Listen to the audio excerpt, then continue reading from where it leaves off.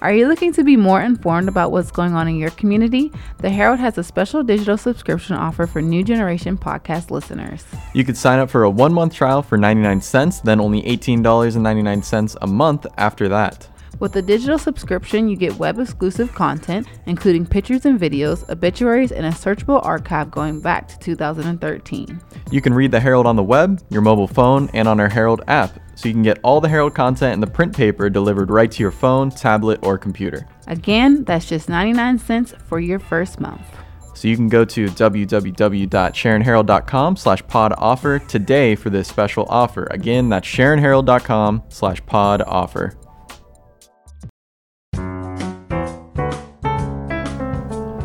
Hello everybody and welcome back to another episode of the New Generation Sports Report. I am your host, Tanner Mondock, and I am joined as always by the Herald sports editor, Ed Farrell. Ed, how are you doing today? Okay, Tanner, how about you? Happy Thanksgiving, by the way. Of course, hey, happy Thanksgiving to you as well. We're recording this on Wednesday, the day before, so we're probably itching to get home and, get started on the Thanksgiving fun with the day off tomorrow, But, of course, we still got to work today on Wednesday, so we're giving you a sports report episode.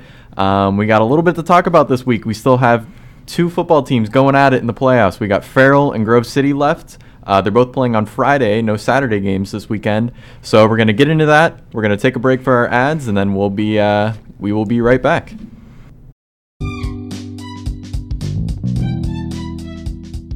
Ben Bizzett Chevrolet is Mercer County's truck headquarters. Quality new Chevrolets and outstanding pre-owned vehicles, plus an excellent service department to stand behind your vehicle purchase, located on Route 19 just south of Mercer. Stop in or call Ben Bizzett Chevrolet today at 724-662-5440. At Sharon Regional Medical Center, they believe in the power of people to create great care. Their dedicated employees work hard every day to make Sharon Regional Medical Center a place of healing, caring, and connection for patients and families in the community we call home. For more information, go to sharonregionalmedical.org. First National Bank provides a full range of commercial banking, consumer banking, and wealth management services, plus industry-leading online and mobile banking solutions. Call your local FNB or go online at fnb-online.com. At Chenango Valley Meat and Poultry, you will find an excellent selection of steaks, burgers, chicken wings, and everything that goes along with it. Voted Best of the Best in 2021 by Herald readers, stop in at 1215 East State Street in Sharon or call 724-346-6328 today. Located in Mercer County, UPMC Horizon offers a range of services and medical specialties at two campuses in Farrell and Greenville. Together with UPMC Jameson in Lawrence County, UPMC Horizon provides a regionalized approach to healthcare. If you need care, go to UPMC Horizon or upmc.com. All right, so last week we had Grove City and Slippery Rock playing in a D10 championship game. Grove City won that game, so they're still alive, and they're going to be playing Central Martinsburg at Slippery Rock University on Friday. And Farrell beat Westinghouse in the first round of their state playoff run at a very cool stadium at Couple Stadium in Pittsburgh. We were just talking about what of a cool stadium that was, and we both got to be there last weekend. But yes, they won, and so they're going to be playing Karn City at Karn City High School. So, Ed, which game would you like to tackle first and talk about here? I think we should speak about the Farrell-Westinghouse game since you and I were there. Yes. Obviously that game was played simultaneously as the Grove City-Slippery Rock game. But, Farrell, for the first time this season, trailed in a game. Right. I believe, according to my notes, it was 7-6 Westinghouse with 7:35 remaining in the third quarter. Mm-hmm. And it was also 6-0 for most of that game as well. Farrell leading 6-0 most of that game, which was strange. Yeah, Farrell was leading 6-0 at the half on a great goal line stand. A play by Brandon Chambers prevented Westinghouse from tying the game or even taking the lead at the half. But yeah, Farrell trailing for the first time this year, and it sounds kind of like convoluted logic, but I think Farrell head coach Ant Pegues was almost pleased by that because he wanted to gauge how his kids were going to react to being down. Right.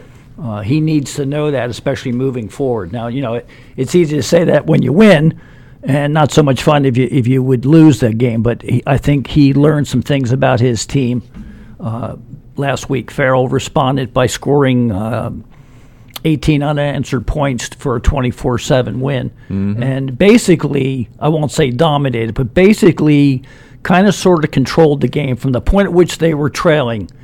The Steelers basically controlled the game. Again, according to my notes, I think there was still a good 10 minutes left in the game, but by which time Farrell had built that 3-score lead. So Westinghouse was not able to respond. I believe Farrell forced Westinghouse into 4 turnovers. So it was a good game. It was a good ball game for Farrell. And like I said, I think Coach Pegues is pleased seeing how his club was able to respond coming from behind. Yeah, I mean, it seemed like a completely different game that we were watching by the point, when it was 7-6, and then when Farrell just went on a roll. It looked like the Farrell team we had seen all year. The team that had been blowing out every single, opponent they were playing. But yeah, no, it was very cool to see how they responded to that adversity, being behind, something they haven't had to deal with this year. And yeah, they responded really, really well to that. And Kylon Wilson had himself a monster game as well.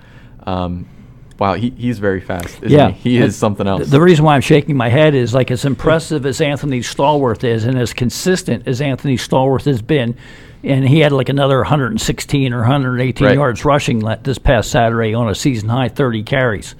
And by the way, as a footnote, I think he also surpassed the career 5,000-yard mark in that game.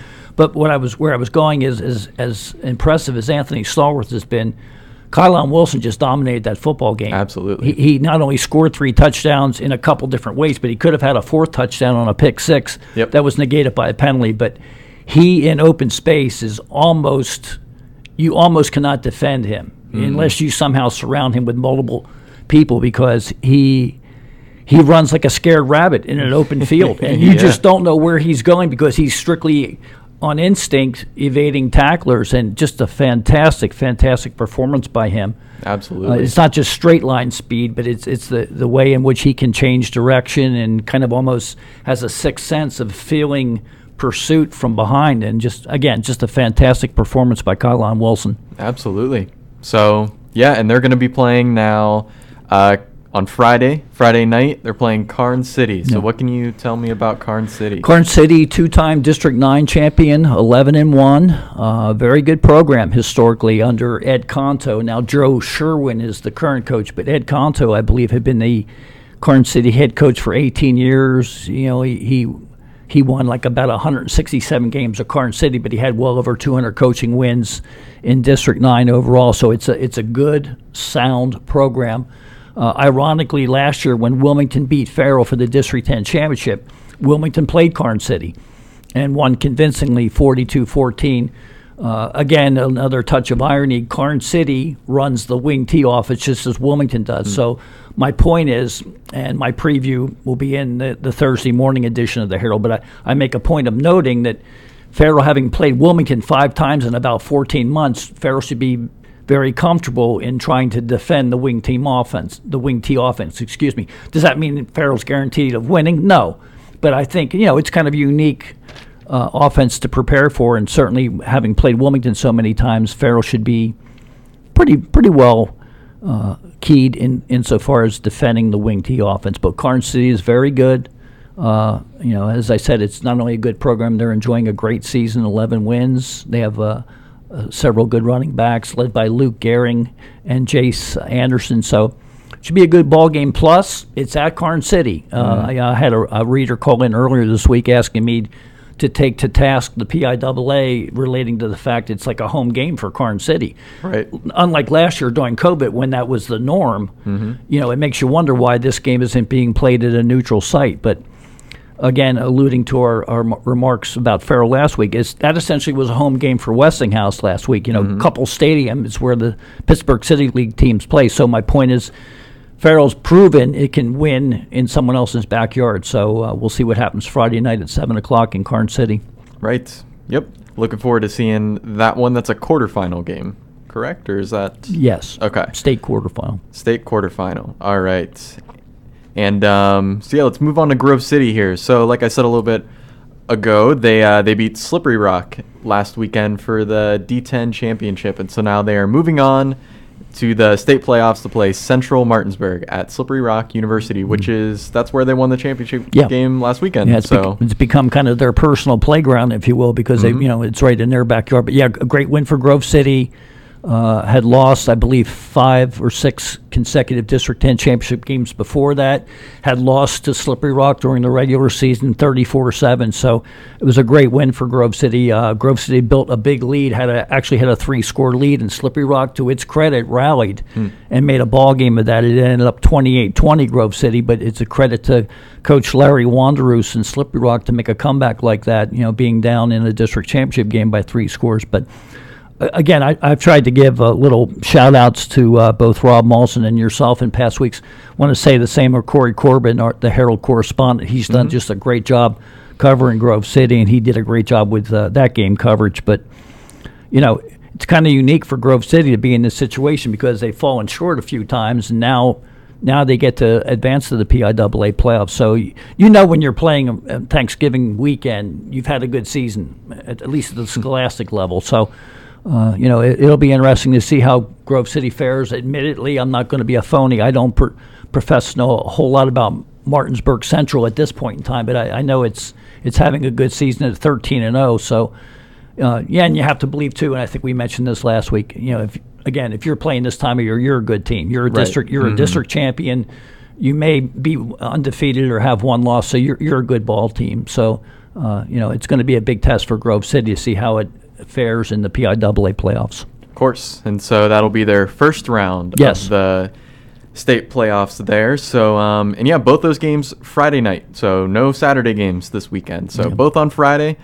Be interesting to see how those games turn out there, see who's moving on and who's not. So before we wrap things up here and start our Thanksgiving celebrations, anything else you would like to touch on? Yeah, I thought we could make mention of a couple local college football teams that played in bowl games last weekend. Grove City defeated Utica last week, 49-7. That was in the ECAC Scotty Whitelaw Bowl. And just a point of interest, the former West Middlesex standout Clayton Parrish had a big game on the ground for Grove City. 22 carries, 117 yards, and a touchdown. So great way for Grove City to cap its season. It's been a great program now for several years after going through a tough stretch during Coach Andrew DiDonato's first couple years. So a great way to cap a season for Grove City. Unfortunately, Westminster College lost its bowl game 21-3 to Hobart, and that would have been in the ECAC Asa Bushnell Bowl. But nonetheless, a good season for Westminster College, 8 wins. So, no shame there. Disappointing way to end the season, sure, but no shame there to, again, win 8 ball games and make it to a bowl. So congratulations to both those programs, Grove City and Westminster. Of course. And, of course, we should also give a shout-out to the winter sports teams. Just kicked off last week. You said Friday, right? Yeah, Friday? Last Friday, teams began practicing. Almost every basketball team is going to be scrimmaging Saturday. So, we're in full swing, and we're kind of in the twilight zone between the end of the fall season and the beginning of the winter sports season. So it's a busy time. Right, yeah. Not too much time off between these two seasons. Assuming if we end up having a football team go to the state championship, not too much time off at all between the two seasons. I don't mean to interrupt you, but I looked ahead, and if Farrell would advance to the Class 2A state championship game, it would be played on Friday afternoon, December 10th, which is the opening night of the high school basketball season. So we'll see where we are on Friday, December 10th. Right. Well, I think that will do it this week on the New Generation Sports Report. Again, we mentioned it earlier. Happy Thanksgiving to everyone who is listening. We're here every Thursday. The New Generation Podcast is here every Saturday. Where we're at. We're on Apple Podcasts. We're on Spotify. We're on Anchor. We're on the Herald's website, too, of course. So, again, thank you all for listening. Thank you, Ed, and happy Thanksgiving.